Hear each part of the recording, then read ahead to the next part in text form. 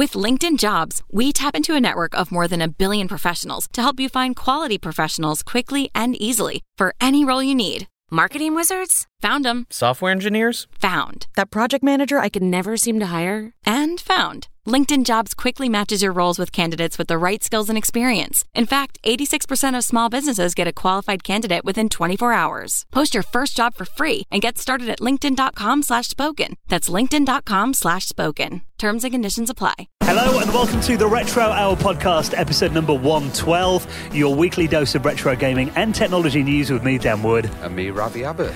Now, right at the start of this week's show, I do have to apologise. I've been somewhere rather unpleasant before I came in here today. He's just had a filling, so he might be going later on as the numbness wears off. I drove here straight from the dentist. So if I sound a bit slurry, I'm not drunk, I promise. Yeah. Have you ever had Novocaine before? Yeah, and it's just really like, you feel like you've been punched in the mouth once it wears off. Oh, well, I look forward to that in about half an hour then. So, Ravi's got the displeasure of watching drool dribble down my chin for the next hour or so. But hopefully that'll wear off soon. I don't sound too slurry on this week's show. That was a wise choice, wasn't it, going there before I came here? But we have got a really good show today. I'm not going to do the majority of the talking because today we're going to be talking about one of the most iconic computers of all time from Britain that is getting a reinvention for the 21st century. Today's show, we're going to talk about the ZX Spectrum Next. You know, the Spectrum, it reeks of the 80s for me. It's like Clive Sinclair, you know, that kind of small enterprise projects and all of that stuff. It was very about Britain and their kind of innovation. And the Spectrum shouldn't have been popular, should it? I'll probably get killed for saying that. Don't tell I guessed that this week, right? Yeah. But, you know, it had all things against it. It was a small machine. It had a low memory. But people used it and they created absolutely amazing things on it, you know, and it continued for so long. And this is a continuation of that now. Well, the original Spectrum was affordable. That's why people bought it, I think. Yeah. Because, you know, that was one of the first during machines. A recession, wasn't it? Yeah, the early 80s, you know, miners' strike era and all that, wasn't it? So that was kind of one of the first machines that people could afford to own at home. And it spawned an absolute revolution. I mean, we often get messages of people saying they listen to our show to get this kind of unique British perspective, because I know there was kind of clones of the Spectrum around the world. Yeah, there was a strange Russian ones, wasn't there, and the Timex ones in America as well.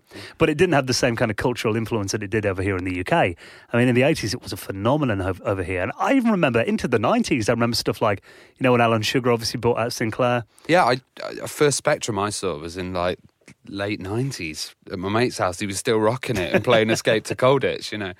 There was some like tape decks built in and like, you know, micro drives and all that kind of stuff. So it was, you know, such a big machine here. And this machine we're talking about today, the ZX Spectrum Next, is a continuation of the original hardware with some really cool new specs. And we've actually got a team of guys together who we had on stage at Play Expo in Blackpool last month. In typical Retro Hour style, we didn't record that panel, and I don't think anyone else did. But that's all right, because we managed to get them all together again to come on the show.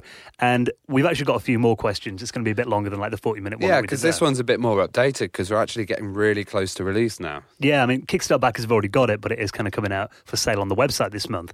Now, we've got Jim Bagley, who I think he's kind of established himself as like Mr. Spectrum now, hasn't he? Yeah, you couldn't do a new development without Jim Bagley. He's the guy that did, you know, what was it, Dragon's Lair on the ZX Spectrum. He's put it on this, yeah. Yeah, amazing feats of programming. And obviously he's got a big history with the Spectrum. I mean, after Clive Sinclair, Jim Bagley's your next guy, isn't he, if you're talking about the Spectrum? And we've got Mike Daly of their DMA design fame. Legendary company. Absolutely, and he's got a long history with the Specky. And he's actually managed to get Lemmings working on the ZX Spectrum Next, pretty much up to Amiga quality. Oh, wow. So we'll talk to him about that. And he's doing like a series of programming tutorials about it as well. And if we're talking about legendary Spectrum games, what's the biggest one? Oh, Dizzy. Of course, for me, publicly, you know, I'd go see the exhibition of Dizzy at the National Video Game Arcade. Every single person that I've seen at events have run it with Dizzy cassettes and everything. And even the Oliver Twins were on Go 8-Bit the other day. Did you see that, Dan? No, I didn't actually. I haven't seen any of the new They series. were using their heads as controllers, which is quite funny. Oh, we're definitely asking them about Playing, that today. Quick Snacks Dizzy. Yeah. Well, they're actually making a new Dizzy called Wonderful Dizzy. We saw a little preview of that at Play Expo. And that looks incredible. And I think it's going to be an exclusive on the Next, if I'm not mistaken. They're releasing it essentially at, like, you know, they're giving all the money to charity or for free if you want to download it. So we're going to talk a bit about this new Spectrum, how it kind of relates to the past, what it's going to bring into the 21st century, why these guys that were in it originally are that excited and fueled up about it, and exactly what it's going to bring to the Spectrum community, really. So if you've got any interest in the Spectrum, past, present or future, this is one not to miss.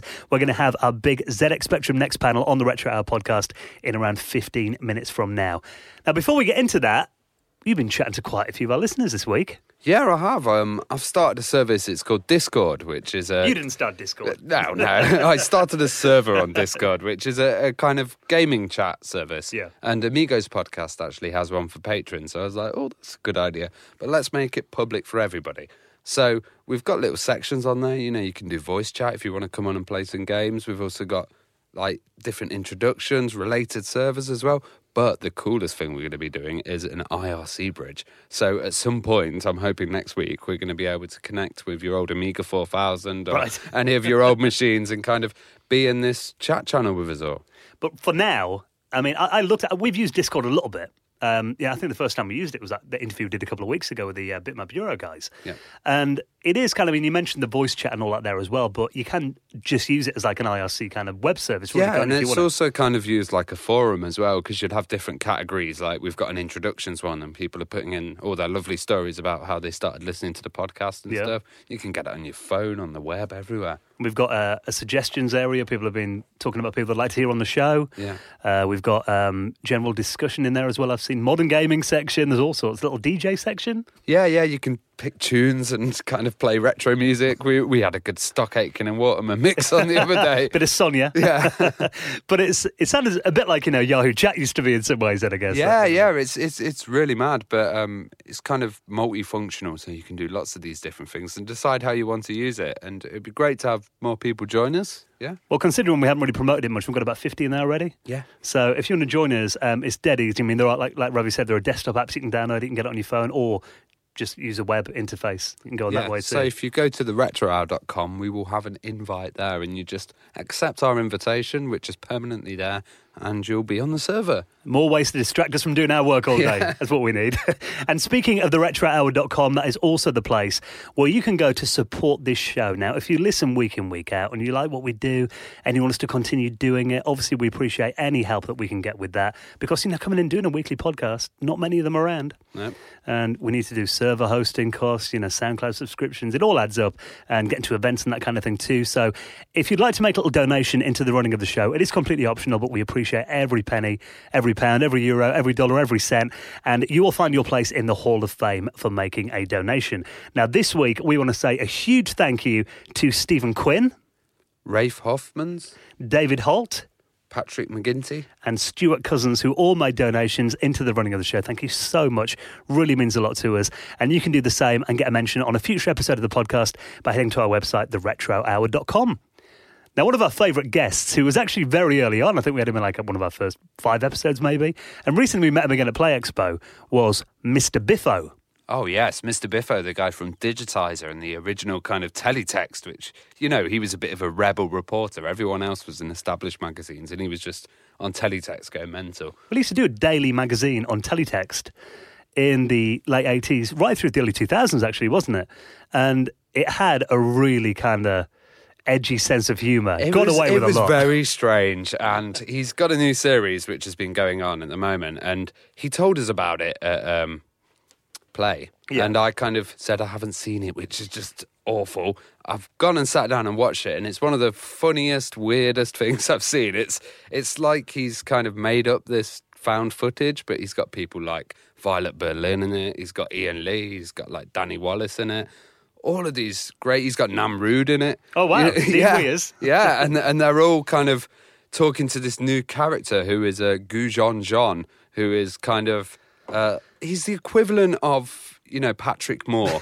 Well, you've sent me a little clip here. So. Well, this is for his new Kickstarter that's launching today, which is Digitizer the Show. So he's had his found footage, which has gone very well. Yeah, he's now kickstarting for a full web series, which is going to involve the original YouTubers against some of the old school people like Violet Berlin, Imran Youssef. There's Danny Wallace, the guy who did Liar.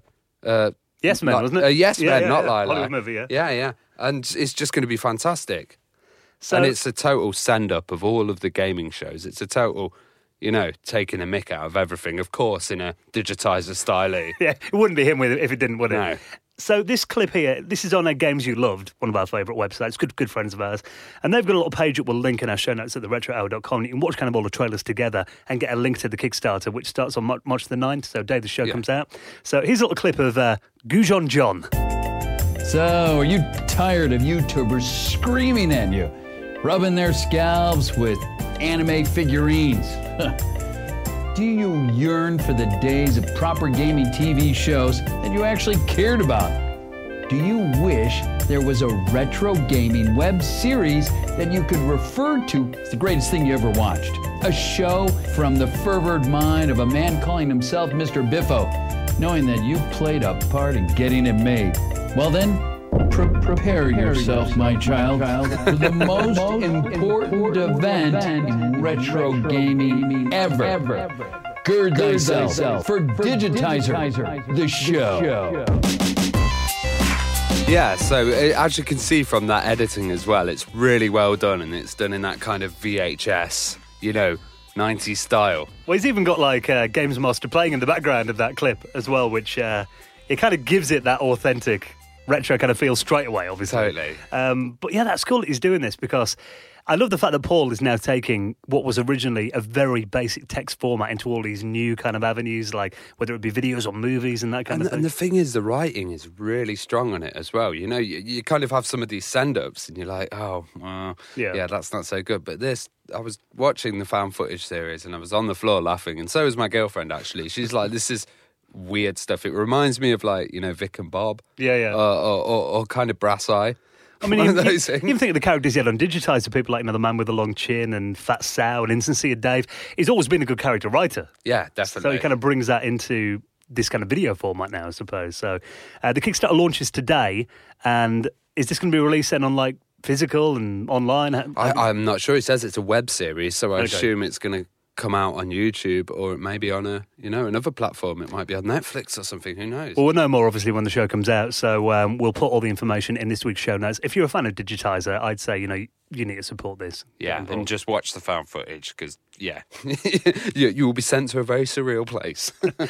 Now, speaking of those heady days back in the early 90s, were you a fan of the game Stunt Car Racer? Oh, I love Stunt Car Racer with the wheels where it go when it would you got the fire coming out. When you basically lose control on one of the ramps, that's the worst bit, and you've got to try and land it at 45 degrees or something. Yeah, you do. You fly up in the air, don't you, and land down again. Because that was a game that was famous on the Commodore 64. I had it on the Amiga 500. Mm-hmm. That's what I played it on, and it was kind of an early attempt at 3D as well, in many ways. It was quite advanced for the time. Oh, yeah. It was really revolutionary, because, when you had two players as well on it, or a system link, you could actually see the other car and you could keep up in time, even though the frame rate was 2 frames per second or so. I forgot you could do system link. You couldn't you? Non-modem cable. That was really cool. And it kind of reminded me, whenever I played it, even though it was meant to be like a racer game, it was a bit more like a roller coaster, really, where the tracks went up and down. And it was, with the raised sections and the berms and stuff. Yeah, when you saw it from the side, it did look like a roller coaster. But the physics in that game to run like the Commodore 64 and like a 7 megahertz Amiga must have been quite a feat of programming for the time. Oh, definitely. And, they'd even reduce the small screen size in the middle. But now, someone's actually ported this to the Atari 8-bit computers. So you can play this on the Atari XE and the XL. Oh, wow. Which, it's kind of been a project that's been ongoing for quite a while now on the Atari Age forum, which is if you're an Atari fan, that is a forum that you've got to go to find out all the latest Atari news. But it is really cool that they've actually sat down, a team of them they're meant to get this out before Christmas, but it's took a little bit longer. But I think this looks really good already now. It's got all the features of the Commodore 64 on there, including improved frame rates. Wow. So it runs quicker. It's got music on there, sound effects. There's even QR code generation for a high score cafe that you can do on their website as well. So got a few mod cons on there. That's insane, though, that they're kind of, doing improvements upon the C64 version. And this is a right feat of engineering, isn't it? And what's more, it's free. Oh. So if you're a fan of the the Atari 8-bit range and you want to give that a download, we'll put that link to the Atari Age forum. Very impressed with that. Yeah, it looks really good. It makes me want to go out and get an Atari XE now. So we'll put that in this week's show notes at theretrohour.com. Now, one of our favourite games of last year was Ron Gilbert's new adventure game, Thimbleweed Park. Absolutely love that, yeah. The only problem was, finding those specks of dust. Did you put it on hard mode, obviously? Yeah. I played it through. Well, I played it through so many times. I must admit, I kind of copped out in the end and put it on easy mode on the Nintendo Switch just to see the story. No, I hardcored it. Yeah, but I did it with my girlfriend, so we had two people hardcoring it, which wasn't so bad because we could spot things the other person couldn't. You didn't use a walkthrough? No. See, when I play the old adventure games, occasionally I do get stuck and like Google a walkthrough. Is that lame? It is lame, yeah. I kind of had to sit there for 2 days and just be like, right, I'm going to complete this no matter what. I haven't always got the time these days, though. You just want to get past the next bit of the game. But the story was great. I mean, for anyone that didn't play it, it was kind of a modern version of those old LucasArts adventure games. But also, if you played it in different ways, the storyline would have changed as well. Yeah. So, everybody's had a different experience with Thimbleweed Park. Yeah, it was kind of like a pick-your-own-adventure game, wasn't it? Some great characters. I mean, if you remember Monkey Island, like LeChuck, obviously, he was a great character. Ron's got a great mind for writing them. But I think one of my favourite characters in Thimbleweed Park had to be Ransom the Clown. Yeah, he really reminded me of Krusty. Yeah. He's kind of got More bitter, though. that horrible streak. Yeah. Well, for people that haven't played the game, tell us a bit about Ransom.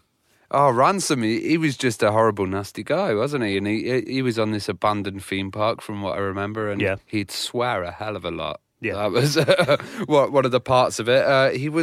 He changed the tone of the game to pretty hardcore when it seemed like quite a nice one. When you were walking around before doing nice things, you get to Ransom. No, it's nasty. He's insulting all the audience and everything, isn't he? And little spoiler here. Block your ears if you haven't played the game. He does get a curse on him as well, doesn't he? So well-deserved as well. But like you said, I mean, he does swear all throughout the game.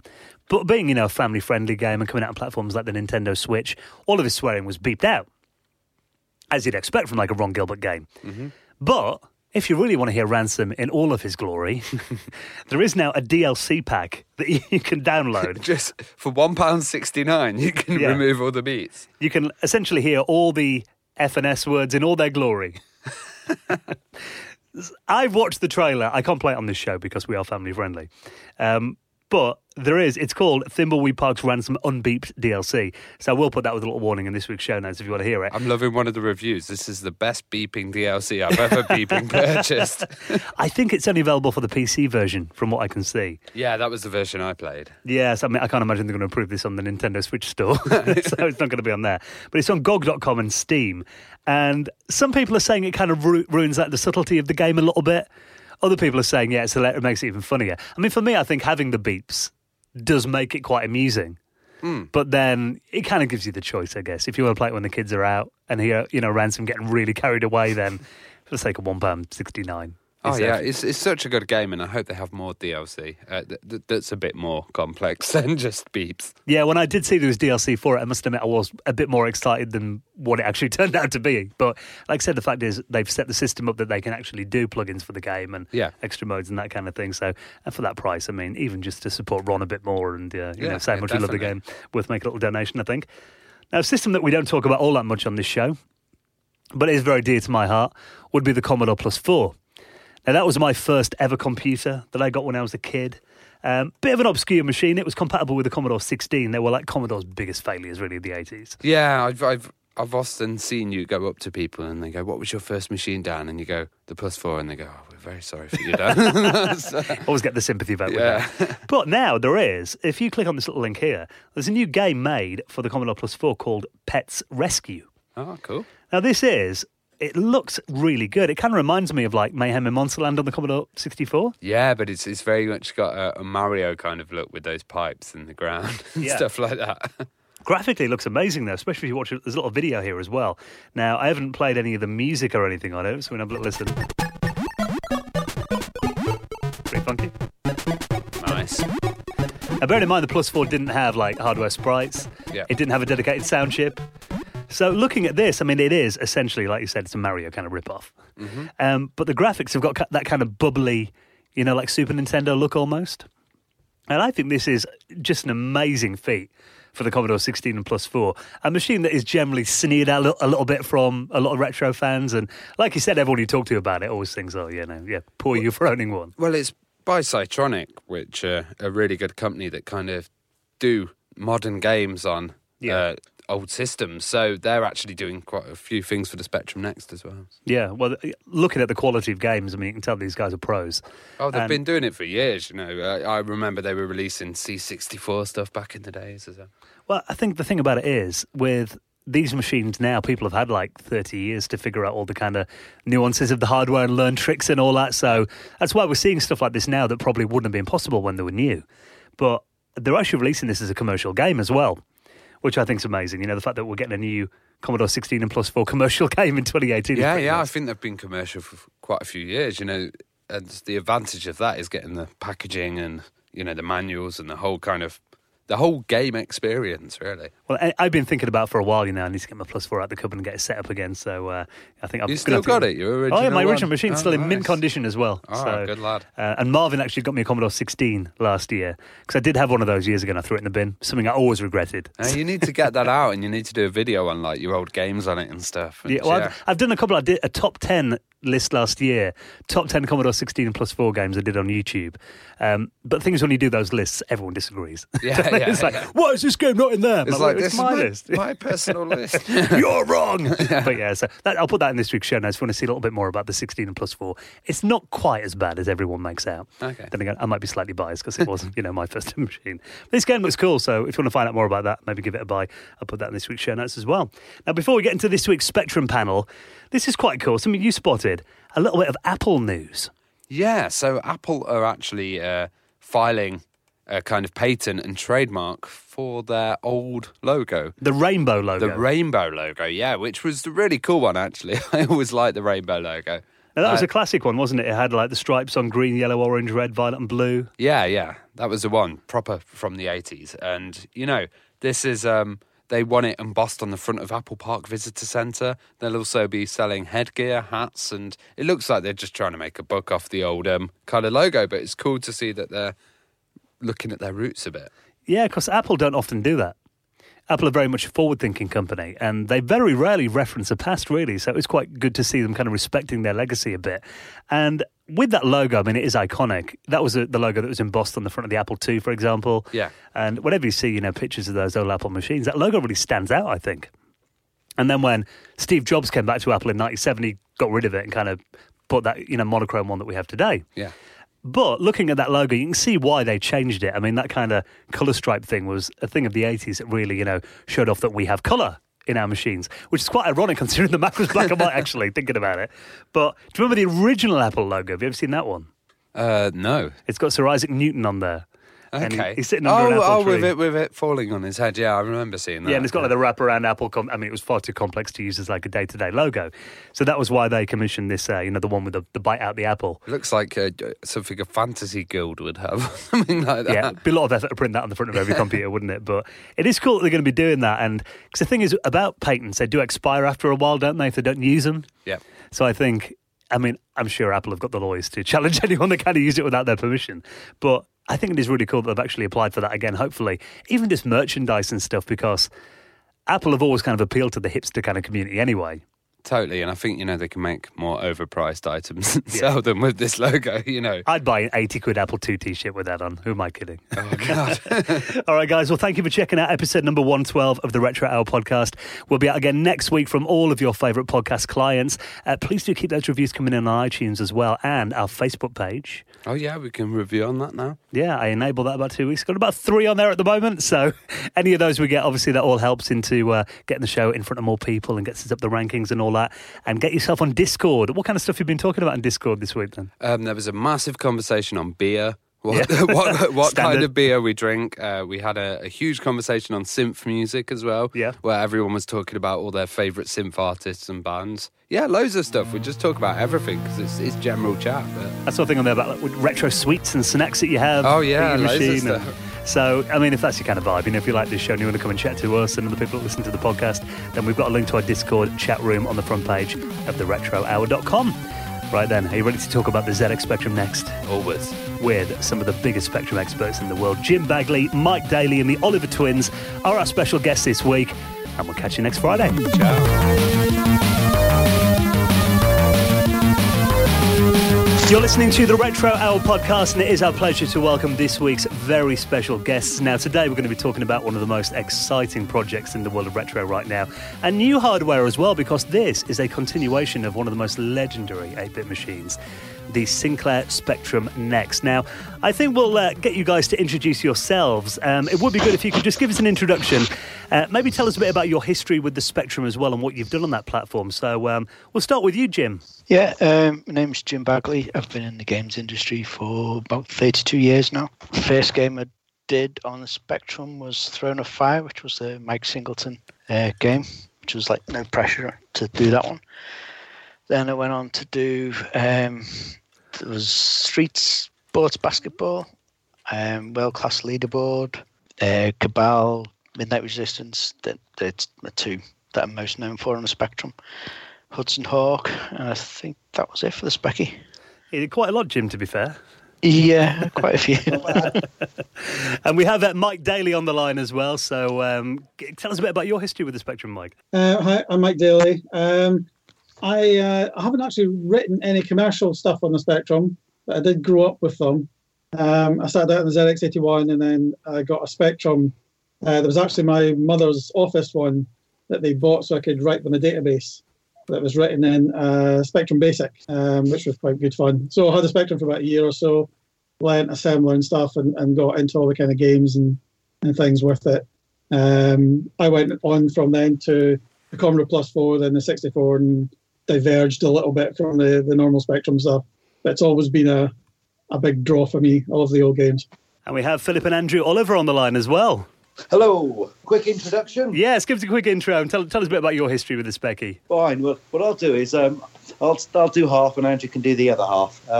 So it's Philip, Oliver. We got into computers early, started on a Sinclair ZX81, then moved on to the Dragon 32, then the BBC Micro, then the Amstrad.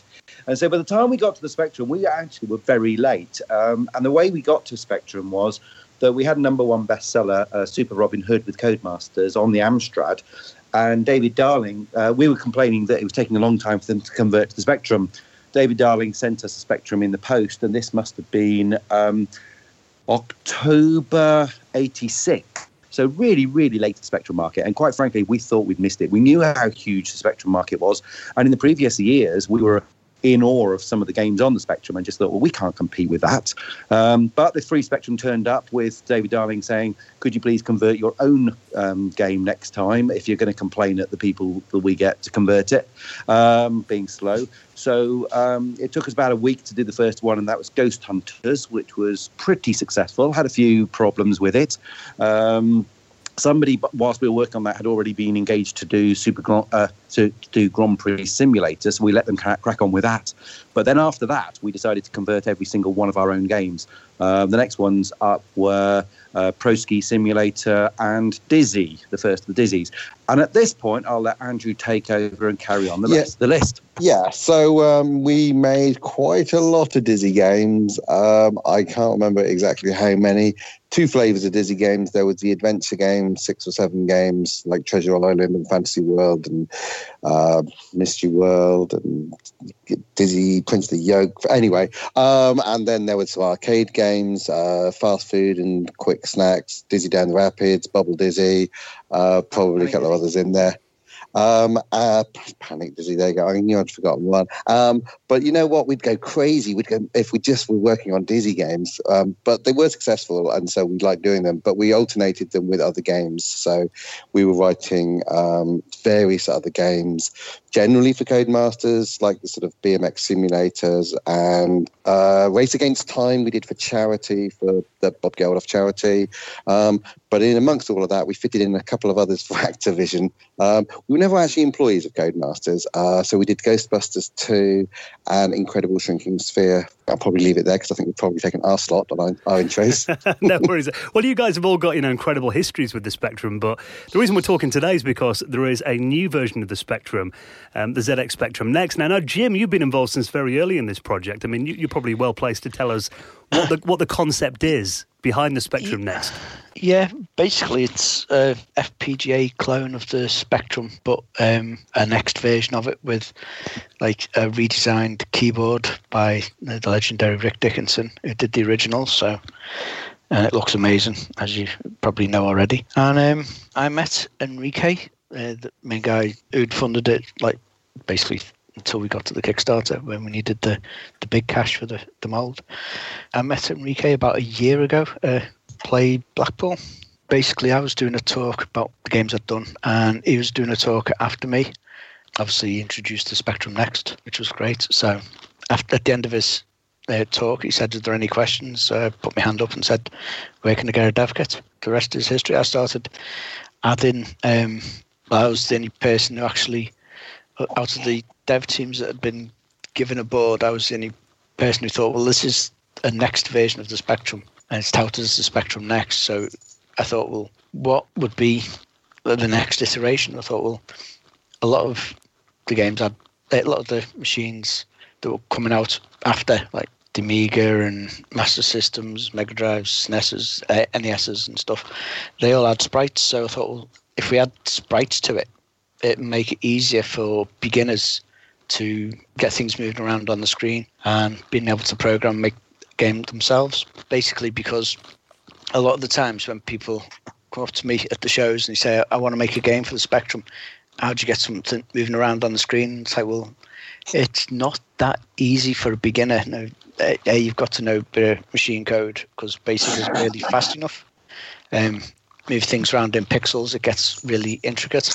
So I thought, well, if we add hardware sprites and hardware scrolling, then it would be easier for more people to get into it. Well, when the Kickstarter did go live, it absolutely smashed its goals. I mean, were you expecting such a big response?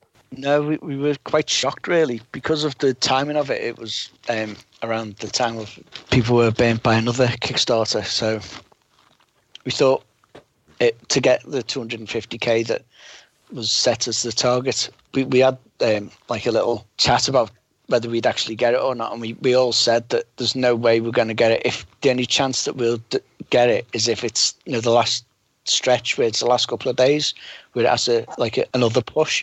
And within 33 hours, it had smashed through the 250k, and it just didn't stop.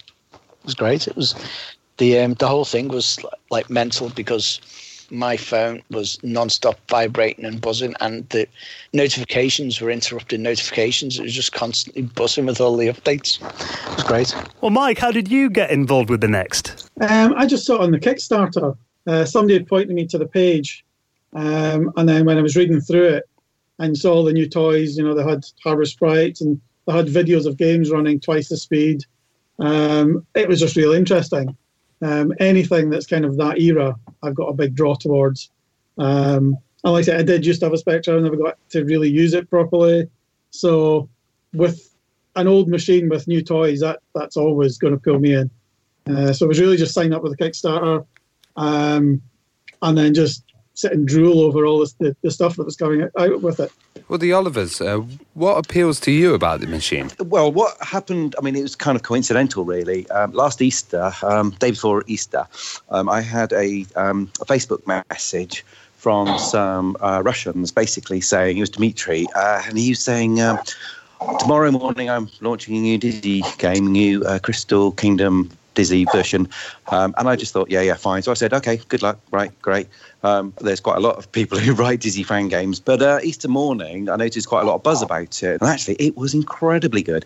So on the when we were back at work, and I work with Andrew still, even after all these years, we were just chatting about it and how amazing it was, what power they'd got out of the Spectrum, and what a good job they'd done of it. And we were sort of saying that, God, we could almost do design a game for them, and they could program it, and that would be quite cool. But then a few days later, Andrew was with Henrik, and I'll let you carry on, Andrew. This Kickstarter had just launched, was looking incredibly good and lots of activity, and people talking about sort of, obviously it emulates all the old games, so people will be able to play all your old games, but they're adding these features so people will be writing new games, and the joke being, oh, you could write a new Dizzy game.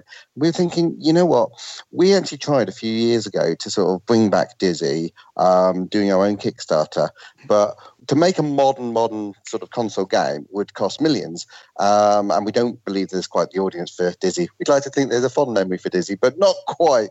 And we were going to tackle it in a sort of stylized 2.5D, but it was still going to cost a fair bit, and we didn't manage to get our Kickstarter. But we were always saying, well, Dizzy's about the story, and people remember it in these retro ways. And actually, we could make a Dizzy game like the old Dizzy games, but with a full new story. But how would you bring that out? Because we were talking then about, like, would you bring it out on a PS Vita or an iPhone and stuff like that? But then this opportunity along with the Spectrum, and we were saying, well, actually, maybe that's the best place for it. If we wanted to do another Dizzy game, and we kind of would like to, we'll scope it and keep it to the size of running on a Spectrum. And with these new guys that Philip had got in contact with, what they had done is, from looking at the game, they'd recreated a better version of it. So they were entirely capable of doing the graphics and the coding and the editor, the map editor and things, which is actually what we were sort of slightly worried about, like getting all that stuff back together. We said we can easily design a game, but it's like recoding it, ooh, that's a bit hard. So that's when we just start talking and sort of joining all the dots. Well, Mike, I was wondering, how does it improve on the original specs, and what are those kind of specs that make you completely drool and just think, oh my God, this is amazing? Well, I mean, I used to like the original machine because it was just a CPU and a screen. So there was always just trying to make it go as fast as possible. That was the old ways. You still had this with the new machine. The double speed was really nice. But then once you start getting hardware sprites, it starts to get more interesting because you can start to do lots of tricks. Coming from the 64, it was all about hardware and sprites and character maps and stuff. You kind of learn a lot of tricks to do different things. And it takes away the bulk of the problem that you had on the Spectrum, which was just trying to draw moving objects, which means that you can spend more time on scrolling, more time on a little bit of processing and effects and things.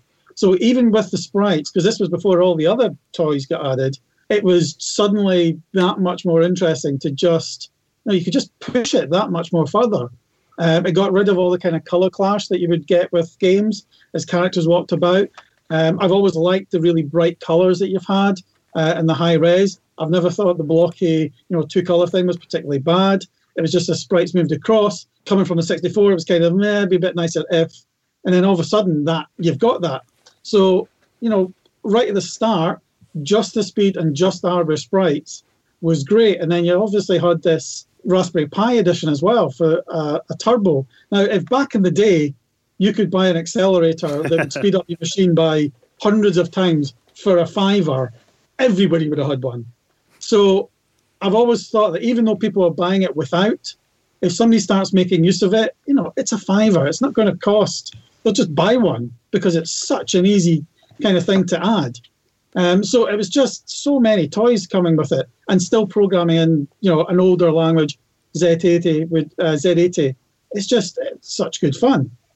I mean, is there a bit of a divide with, like, the purists? Because I know some people love, like, the colour clashing on the Spectrum. They think it'd be, like, scandalous to take it out. I mean, I obviously played the games early on, and I still quite like them, but having touched so many machines, I'm not really, interested in preserving the Spectrum, like, as it was. If you want a Spectrum, there's millions out there, go and buy one. There's no worries that, you can't get it anymore. There's lots of kind of clones of them now as well that can hook up to HDMI. So I was really interested in something, a Spectrum and a little bit, which is what this started out as. I don't see the real problem of enhancing things. Even all the newer ones that people have been using, like the ZX Uno and stuff, they've added to it, and some people have done demos and stuff. And even back in the 90s, you got add-ons to do all the DMA things and do more effects and sound. So all these machines have always had little add-ons to it. So I've never seen the real problem of just giving it some more, particularly now with the kind of newer power that we've got in machines. Well, Jim, how compatible is it with old Spectrum hardware? Like, can you use tape cassettes, for example? Yeah, it's still got the jack, it's a stereo jack, and then you have a splitter and to plug it into the mic and the headphones on this cassette player. So yeah, it should be compatible with everything. Finding a cassette player that still works might be an issue. Yeah. Someone posted on the Facebook group that they are still for sale as well. So. Oh, really? What about like the add-ons? Like, I remember they had the Spectrum which was a little drum machine and stuff. The printer. Yeah, the Spectrum's built in. We've added that. I think Victor said everything that we tested it with works. So I'd like to say 100%, but you never know. There might be something there. But basically, most things, if not all, of the interfaces that you could plug into it should still work. Well, I know one of the challenges with making like new classic hardware is often the branding. I mean, were there any issues getting the Spectrum branding? And who actually owns that today? It's owned by B-Sky B, I think. Oh, that's where I believe that's true, yeah. I believe, yeah. And so Enrique just went to them and said, "Don't you mind if we use the branding?" And he said, "As long as you donate so much money to charity." So that was done. To a charity. So a charity has benefited somewhere. Yeah. Which is good. Has Clive Sinclair seen the project, and do you know what he thinks about it? I don't know. I'm not sure. It'd be nice to get some feedback from him. Well, Philip and Andrew, I mean, from your perspective, why do you think there was a need for new hardware instead of like emulation, for example? There's a hell of a nostalgia for that era, and emulating just doesn't recapture the nostalgic angle. It's just, I've got a very powerful PC and look, I can kind of run an old game, but it's not the same. I mean, physically, it's not the same as the old ones. And although this is a new case and everything, it embodies the spirit of the original Spectrum hardware. People want to sort of know that they've got the machine, and if they wanted, they could sort of load their old cassettes, play it the way they used to play it. Unfortunately, they now have some big new flat screen HDMI TV that the old Spectrum probably wouldn't actually work. But as Philip says, the idea of just booting up an emulator on a PC, it doesn't feel the same. I mean, I've done it many a time in many of these things, and I don't know, like trying to play, I don't know, supposing, I shouldn't say this, but it's like Nintendo 64. I played GoldenEye on a PC emulator, and it's just not the same as actually looking at it on a Wii or Nintendo 64. And people go, but it's the same game. It's like, no, it feels different. And it feels different to sit at a Spectrum with a Spectrum sort of little keyboard and little machine plugged in your TV. And people want to recreate that. And that's what it does, and it does it really well. So it recreates and plays all the old games. And there's a sort of excitement and a hobby attitude of like there'll be new games coming out, and it should be fairly easy to actually have a go at making your own. You can't do that on modern consoles, and you can't just suddenly make a PlayStation 4 game. It's just not going to ever happen. And even trying to make something like a little iPhone game, it's different. It's an entirely different thing. There was a great hobby market around things like the Spectrum because they were actually quite easy to write a little bit of code. I was in a museum last week, and I was a little bit bored, and I just like line 10, print hello world, line 20, go to 10. Oh, look. And then within a few minutes, I was like random line generator, like flashing lines around the screen and going, I remember all this. It was just like, but I was creating stuff within a few minutes. You can't do that with anything else. It's amazing how that simple command is kind of in mainstream culture as well. You know, a lot of people kind of talk about how they go on a Spectrum, still do that and reprint their name 1,000 times. You know, it's like built into the psyche. Yeah, it's just so very simple. Approachable. You actually are programming, and it's doing it, and you realise that those games on the Spectrum and stuff, the people who actually wrote the games like ourselves pretty much had the same tools at their fingertips. There was no massive magic, massive budgets, massive teams or anything like that, or licensed in middleware and all this. They just had exactly the same. We just played around with it more and more and more. Well, Jim, who would you say the next is aimed at then? Is it like long-time fans, or is there a new audience interested in it too? It's a bit of both, really, because there's a lot of like younger people that are quite interested as well. A lot of the original fans are going to be showing their kids it, and hopefully they'll pick things up and either play games or hopefully make games. So it's aimed at anyone who wants to use it, I suppose. I have to say, with the next generation, I genuinely and truly believe that it will encourage some young hobbyists to get into it, and I really hope that they then take a similar path to all of us on the call and actually end up learning how to code and code really well, and then get great careers in the games industry. It is a good route in, and it's it would be lovely that if we can recreate that, which I think that is sort of an ambition of this project as well. Well, I think Mike made a good point before about the fact that you turn the Spectrum on and you would dump straight into BASIC, weren't you? And you had to learn how to code really to use a machine, didn't you? Yeah, I mean, it was all the machines of that era were just kind of started up and were kind of ready to use. And you got the manual out and you had to figure your way around using commands, and that kind of got rid of the fear of the different things you had to type in, whereas these days, if you can't click on it, then you're not quite sure what to do. So it's always a good thing to be forced to use the keyboard, even a little bit. And I think as soon as you've done that, then putting in this 10 print 20 go to 10 thing isn't a big leap from that. And then once you've got that, you've done your first program, and you think, hey, this is quite easy, and off you go, kind of thing. One of the things is you have the power of the whole computer at your fingertips, and you don't need to understand all the complexity of modern computers. Modern computers have so much stuff in that it's bewildering, whereas actually you've got a lump of memory and you can type commands and you can sort of do anything on the processor. It's all a little bit slow and a little bit basic, but it's extremely approachable.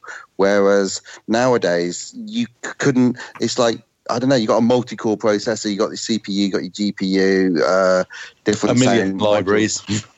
Yeah, it's just like there's too many things, and the only way you're going to program is to use all these libraries and middleware and everything else. And then you feel that you're not really controlling the computer. You are getting it to do stuff, but on something like a Spectrum, it's raw. If it does it, it's because you did it, and it's kind of, you can completely understand it. Which is, I just think it's a sort of raw thing that is really nice to feel that. These days, you just don't get to control a whole machine. You get to basically tell it what to do a little bit, but you can't take it over. You can't make it do, and stretch it and push it to the maximum.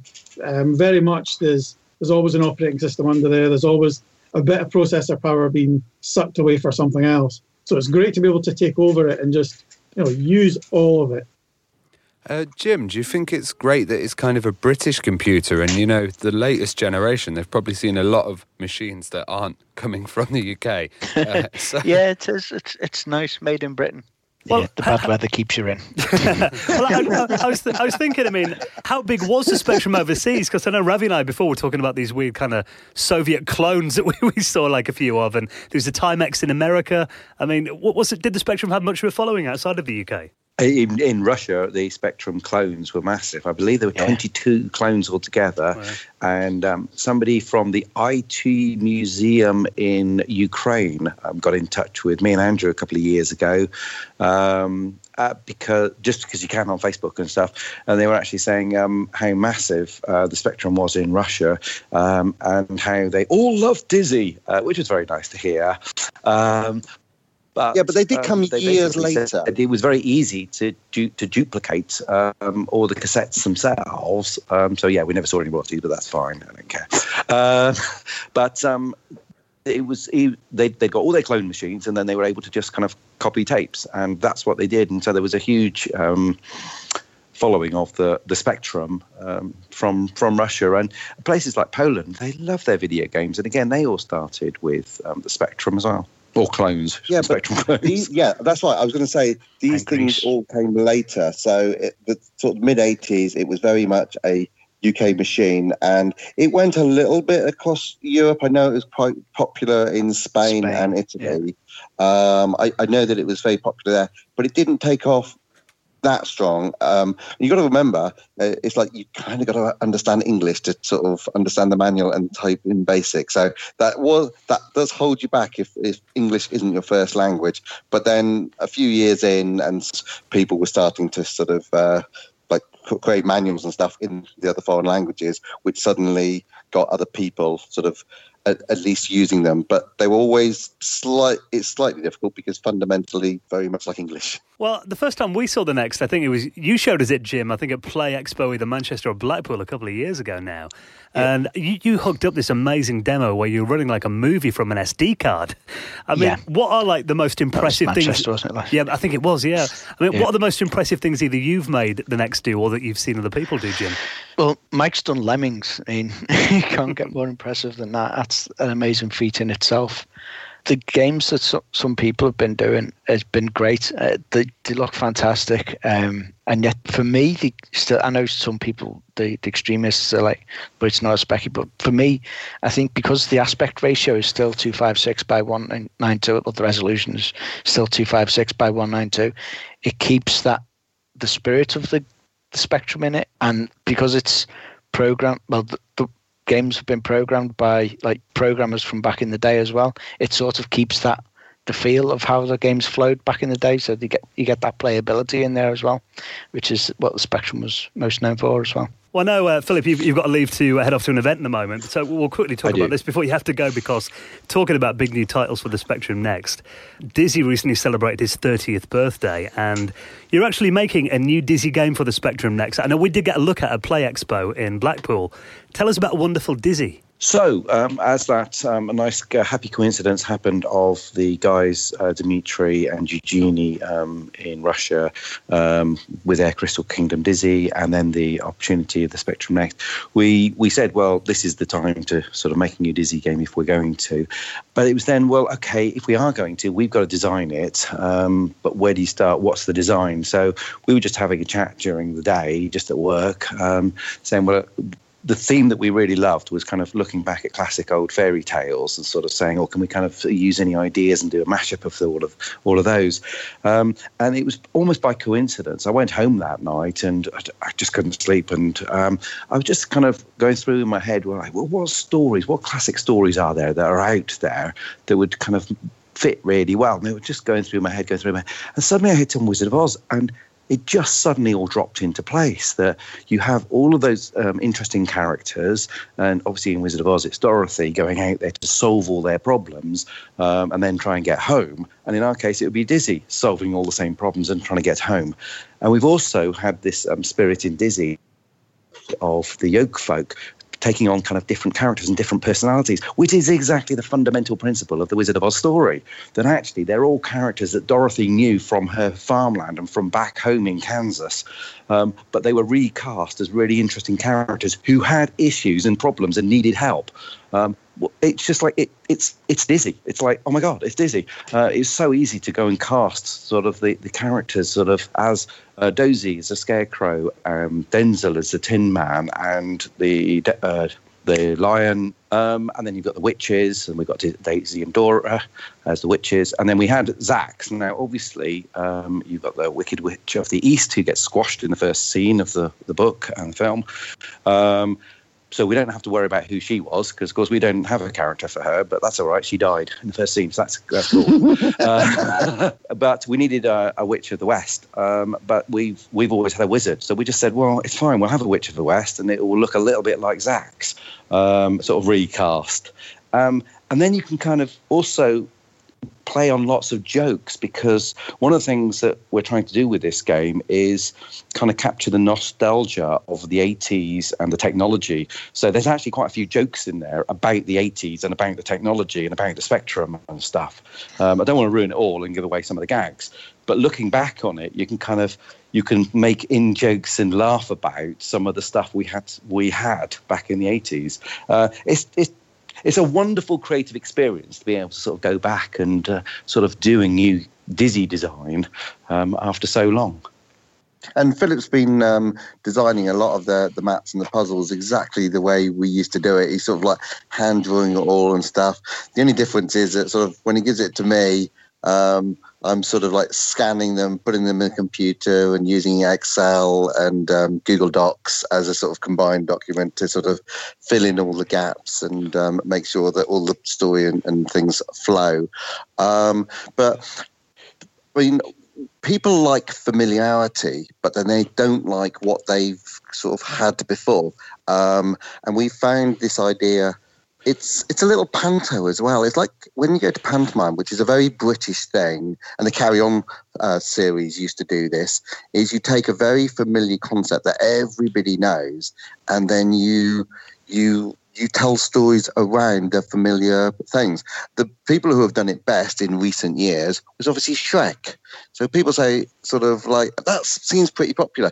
Everybody knows the characters, everyone knows the situations, but they don't know this particular way in which it's told, and it's told very, very tongue-in-cheek, which is actually what you want to do. So anyway, it's going really well, the design. And the programming is making good progress as well. Eugenie is doing a great job, and we've got Gerard doing all the sprites, Gerard Bentley doing all the sprites. It's all coming together really well. When's the game going to be out then? I don't like to. We don't like to put time pressure on people. Partly because everyone's doing it as a hobby. Yeah, everybody's doing it as a hobby, and kind of no money's changing hands or whatever. But also, if they go too fast, they might get ahead of me on the script, because I've still got some script lines to do, which I haven't done yet. But I reckon 2 or 3 months, and they'll be pretty much done. I would guess. And is that an exclusive to the Next? Well, initially the plan was to sort of we will do this if the next is successful. The Next was successful, so that kind of committed us, and that was a little bit of a, oh God, what have we signed up for now? What have we committed ourselves to? We are going to make sure that there are lots of Next features in there. But also there is a sort of a part of us that wants to see what could we have got out of the original Spectrum. So there's going to be a mode that works. So it's going to be a mode in there which is classic Spectrum mode, and then there's going to be enhanced Next versions. As for exclusive, it'll be interesting to see, because you see the thing is, everybody's always asked us, would you sort of design a new Dizzy game? Would you bring it back? And recently people said, well, would you do a Switch version? Would you do this version? So I don't want to ever say that we won't. At this point in time, no plans, but I don't want to say never. Because actually, I have to say, how cool would it be to have wonderful Dizzy on the Switch or something with the amazing graphics that that's capable of? Okay. So I don't want to say never. At this point in time, there are no plans. Well, Philip, I know you have to get off to this event. Thank you so much for joining us. And we can't wait to see wonderful Dizzy. You're to hang around for a bit, Andrew? I guess I can for a little while. Excellent. We've got a few more minutes. Well, thank you very much, Philip. See you later. Bye-bye. Well, we did mention in there as well about your Lemmings demo, Mike. So tell us a bit about this. You managed to get how many Lemmings on screen? Well, the original goal when I started was to see if it was possible to get the full 100 on, because that was always the big thing with the Amiga. We kind of tried to push it, and that was about as much as we could get on the Amiga. So with the extra speed, initially it was going to go up to 28 megahertz. So with the extra speed, I thought, well, you might just be able to cope with it. It's since dropped down to 14, but I've still managed to get the full 100 with the objects and level all being kind of drawn. So technically, that's the complicated bit, getting that drawing and running at the right speed. So that was an interesting challenge. You never would have managed it on a normal machine. It's using about 128K of raw code, which, obviously that just would have filled the machine before, never mind the graphics. So it's been interesting, yes. Well, you did that, the C-Spec emulator. I mean, is that helping people with development? Well, I originally did that because when I first started getting interested in it, obviously Jim had one of the early boards. There was a couple of folk that were kind of posting things, and Victor, who was writing all the hardware parts, was kind of posting updates, and I was getting awful jealous of all these guys being able to write. I think Jim was doing his Baggers on Ladders game, and I was wanting to have a play as well. So I already had a Spectrum emulator that I wrote in the late 90s that I actually ported to Dreamcast and PS2 and stuff. So because there wasn't that much hardware extra on the Next at that point, I thought I could put some sprites in it, I could have a little play. I was very much focused on making a dev tool rather than a full-blown emulator. So basically just like a 40K machine with the extra hardware in it so I could play. And then when I started to do bits with it, Jim was at the point where you were having to carry your machine back and forward to work for a long time. Yeah. Yeah. So he's going, can I get that? That would save me a little bit. Yeah. Can I just add it that C-Spect has been a lifesaver. It has been so helpful throughout development. Still use it now. Quite a few people use it. Like I said, it's just sped things up so much and saves me carrying the next around. Yeah, so that was basically to do that, is to try and get the fast dev turnaround. So it's grown over time as the hardware's come in. As Victor's been adding stuff, then I've been putting it into C-Spec to be able to test it. So he has demos to then test on the hardware as well.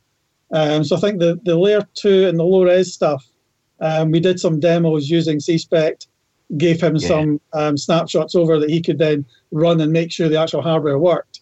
So it's been quite nice for that as well. How important was Jonathan Caldwell as arcade game designer? Has that kind of helped speed up development as well? Yeah, there's a lot of people using AGD for the Spectrum, the original Spectrum, and hopefully when he's converted it for the next, and when the next is out, people will take that on, and there's a shed load of demos that the guys on the AGD forums have been making. So as soon as you get it, you'll be able to have lots of stuff to test out and play and learn, and hopefully make a load of games.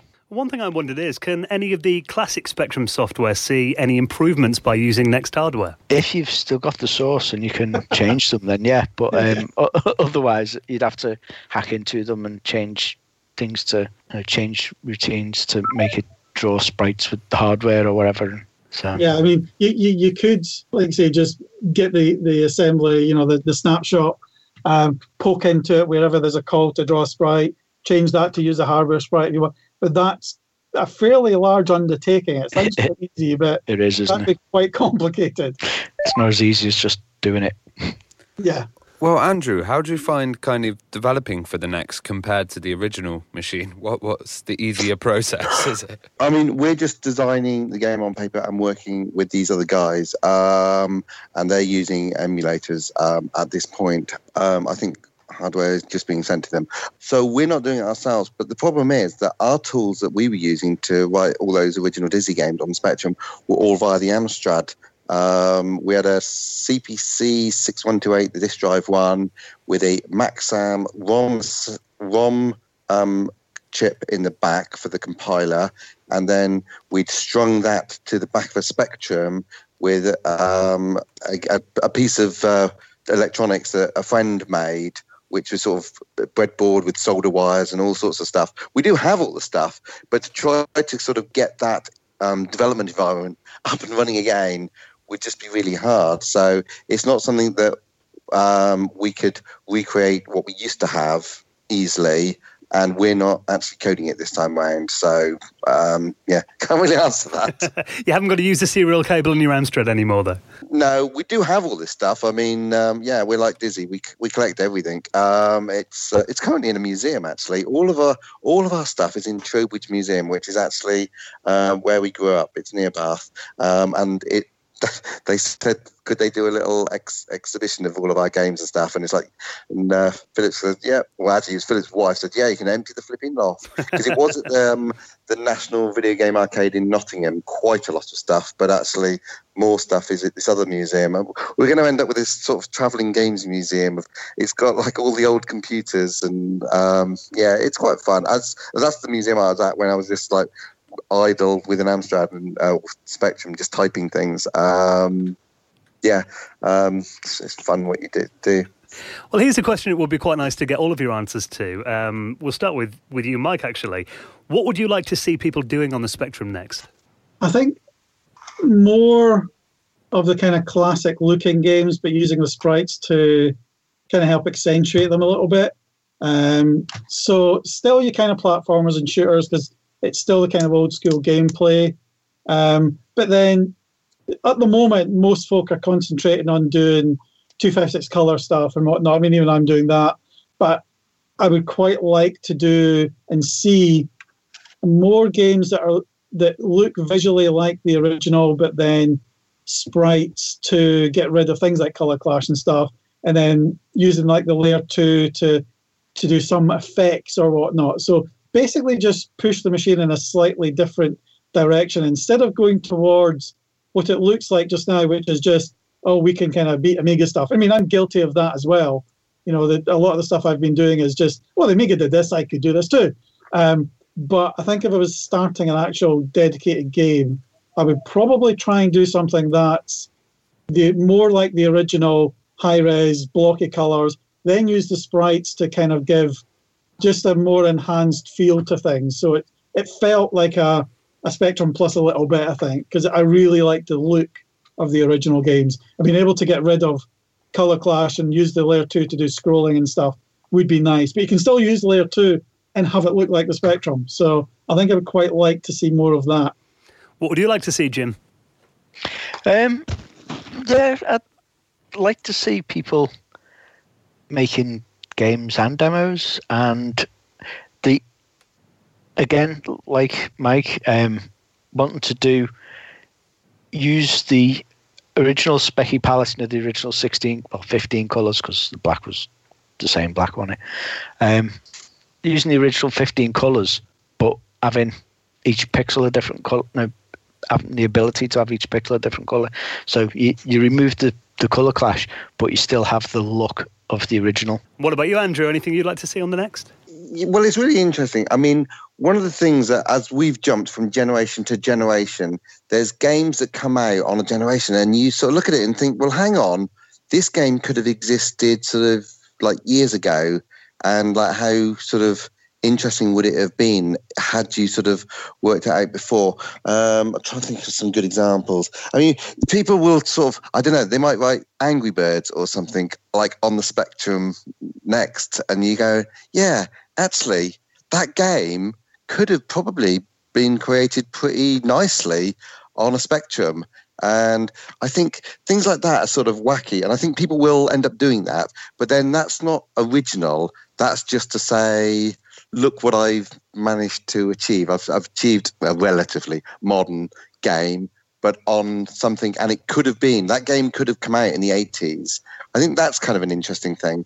But one of the things that I'd like to see is people just going back and being creative, but not being scared by the fact that they have to have sort of art production skills in order to make a game that is worthy and respected for its creativity, because everyone knows, look, there's a certain limitation here.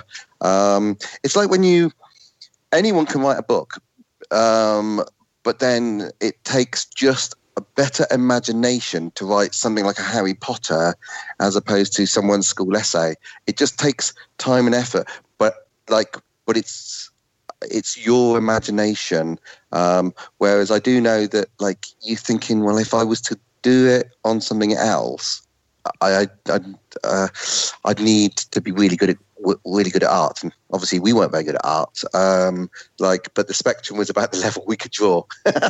So I'd like to see people take certain games. I mean, something like a Minecraft, in some ways, you can see that feels like a sort of slightly dated product. I mean, but somebody comes up with an idea that just works really well for that hardware, and you're thinking that's absolutely incredible. And they haven't been scared and put off by other things.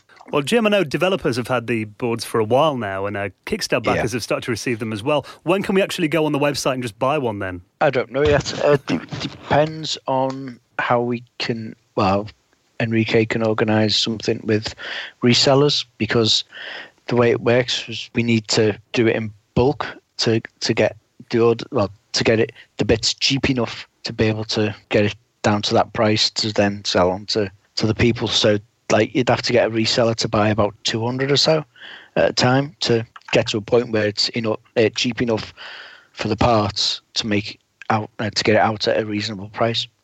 I know, obviously, judging by all the hype that's been online, I mean, it's I know what a massive interest there is in this project, and you've definitely sold at least 2 Spectrum Next in the studio tonight. Yeah, cool.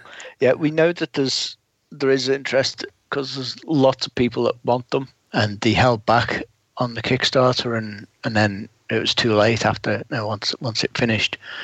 There's a few resellers that are interested. It's just whether we can organise, whether Enrique can organise how to do it that makes it good for the purchaser. Well, I think having too much demand is not a bad thing at all, is it? Yeah, that's true. Well, the thing is, the more we sell, the more people have them, which means the developers who are making games for it will, if they want to get paid for it, they'll be able to get paid for it and then continue making games for it because there'll be more units out there for them to sell. So it would be nice if we could restart the industry again. What I'd like to see is some sort of like school clubs and hobby clubs sort of based around this, and even like game jams. Like it would be that'd be a really nice thing to sort of be able to do, a sort of Spectrum Next game jam. People would be happy to sort of travel to that and spend a weekend all working together and getting something out, and it will feel like a proper full game that they've done. Funny you mentioned the game jam thing, because Andy Spencer over at the Awesome Arcade Club, best place in the world ever, absolutely love that place. He's ordered from the Kickstarter, I think it was 3 or 4, I think it was 3, and he's going to have them at the arcade club and organise like get-togethers, like programming evenings for people to come in and make games and stuff. So that's like in Manchester, isn't it? Bury, yeah. Yeah. Okay. Well, I think the more people that get their hands on the Spectrum Next, the more exciting things we're going to see. We think it's such an interesting project, and it's been amazing having you guys on as well, and the fact that you guys are involved as well. So, Jim, Andrew, Mike, thank you so much for coming on, and we can't wait to see what you do. Cool. Thank you.